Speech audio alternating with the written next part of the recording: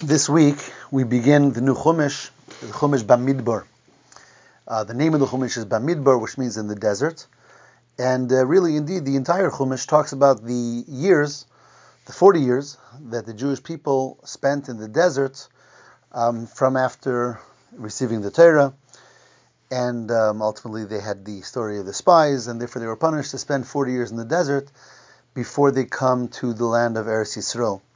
And that's where the name comes from. The name of the Chumash is Bamidbar. Now, in this week's Parsha, the Torah describes exactly the way the Jewish people encamped and lived in the desert for all of those years. And it describes it in great detail. And the basic picture is that you have the Mishkan, which is the tabernacle, is in the middle. Right around the Mishkan, you have the Leviim, the tribe of Levi, who their tents were around the Mishkan. And then you had the rest of the Jewish people that were already on the four sides. There's four different camps, and each camp had three tribes, three shvatim, and that's how they lived and traveled when they were in the Midbar. The pasuk says that the reason why the Leviim, the tribe of Levi, were the ones who stayed directly near the Mishkan is because they were the ones who served in the Mishkan. They served in the Mishkan, and they would build it and take it down when necessary when they traveled. And in fact, it was forbidden for a regular person, or those not from the tribe of Levi, to enter into the Mishkan and to do any service. That was specifically for the Leviim. And therefore, the Torah says that the Leviim are the ones who live right near the Mishkan, and by doing that, they ensure that no one should wander too close or be in a place where they were not allowed to be. Versus the rest of the tribes, the rest of Klal Yisrael. So it says, "Ish al digloi," each encamped by their flag, their area where they were meant to be.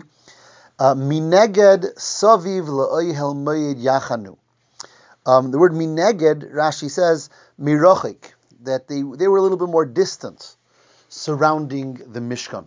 But exactly how distant? How far were they? So the pasuk here does not say. But Rashi comments, and he brings a pasuk from Yehoshua, when Yeshua is telling the Jewish people that they're about to go into Eretz Yisrael, the land of Eretz Yisrael, 40 years later, and he describes how they're going to travel, and he describes how the Aron, the Holy Ark, is going to go before them, and everyone will travel behind it, and he says to travel 2,000 amis, which is 2,000 cubits, which is roughly 3,000 to 4,000 feet, that the other tribes, the Shvatim, should be 2,000 ames from the Aron. Not further. Not closer, not further. So that there's an area of 2,000 ames between the Aron and the rest of the Jewish people. And therefore Rashi says in this week's Parsha as well, that although the pasuk doesn't say exactly when it says mineged, that the Klal Yisrael, the tribes, were somewhat more distant from the Mishkan, so the pasuk doesn't say how much. Rashi says, look there in Yehoshua, and you'll see that it's 2,000 ames. Those 2,000 cubits, that was the distance between the Shvatim and the Mishkan, which of course housed the Aron, the Ark. Why 2,000 amas? That's what the pasuk says, but what's the reason for that? So Rashi says something very interesting, and that is that there is a halacha called Tchum Shabbos. Tchum Shabbos means that on Shabbos one is not supposed to travel more than that amount. In other words, one is not supposed to walk a distance more than those 2,000 cubits, unless you're in the middle of a city or something. But to walk out of the city, to walk in an open area, more than 2,000 cubits is forbidden on Shabbos. And therefore, in order to enable that everyone should be able to come to the Mishkan and daven there and come close to the Mishkan and to the Aron on Shabbos, that's why the place where they lived was not more, and encamped was not more than 2,000 amas away from the Mishkan.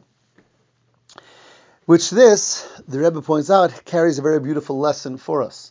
And that is, wherever a person lives, wherever a person has to be, a person has to see to it that he should not be in a distance where he cannot reach his place that brings him close to Hashem. His Mishkan, the place of Kedusha, the place of holiness. We have to make sure that wherever we are, wherever we live, we're always, so to speak, in walking distance. We always have to be in a place where we can come and be close and near the Mishkan. So that the Jewish people, they're not allowed to live right near the Mishkan, but not further than the amount that would be permissible for them to come there on Shabbos. Interestingly, famously, the Rebbe never went to Eretz Yisrael, and it was a question that was asked of him many times. Why didn't he go to Eretz Yisrael? And he gave different answers to different people over the years. But once I heard, and I don't know this firsthand, but I heard that one time when a person was really persistent, and why doesn't the Rebbe come to Eretz Yisrael? And the Rebbe told him that he feels so connected to the Oihel, to the resting place of his father-in-law, the previous Rebbe in New York, that from when his father-in-law passed away, he made up never to be in a place where he can't go there to that Oihel, to that kever of the tzaddik, and be there in the same day. So therefore, the Rebbe never really left New York at all. So he was always in close proximity to that Oihel, that center place of Kedusha. This is an interesting idea.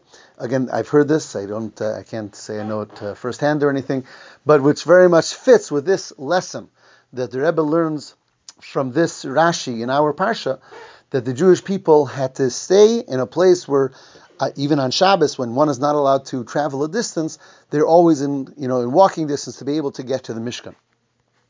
But to take that one step further, the question becomes, okay, so that's Shabbos. What about the rest of the days of the week? The prohibition of traveling more than 2,000 cubits is only on Shabbos. But all the rest of the days of the week, the other 6 days of the week, why couldn't they encamp further out? Further than 2,000 amas. So of course, on a simple level, the answer to that is because, once they're in a certain place, why should they move from place to place? So being on Shabbos, they couldn't be more than 2,000 cubits, so therefore that's where their tents remained, and that's where they were for the entire week. That's, of course, the simple answer to this question. And yet, the Rebbe offers a deeper insight into that. And he says, on Shabbos, typically every person is closer, so to speak, to Kedusha, to holiness on Shabbos. Shabbos is a time of holiness, is a time of added holiness. We spoke about this in last week's Dvar Torah as well. Shabbos is a time of Kedusha. So everyone feels closer to holiness, to Kedusha, to the Mishkan, to the Shul on Shabbos. The lesson over here is that a whole week we have to be as close to the Mishkan as we are on Shabbos. It's not like Shabbos we're close to the shul and Shabbos we're close to a state of holiness, but during the week we recede and we move a little further away. No, the message over here is that being on Shabbos, we had to be within those 2,000 cubits in order to be close to the Mishkan.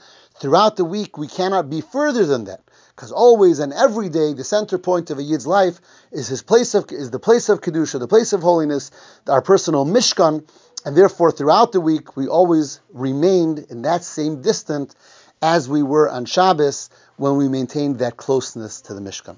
Have a wonderful Shabbos.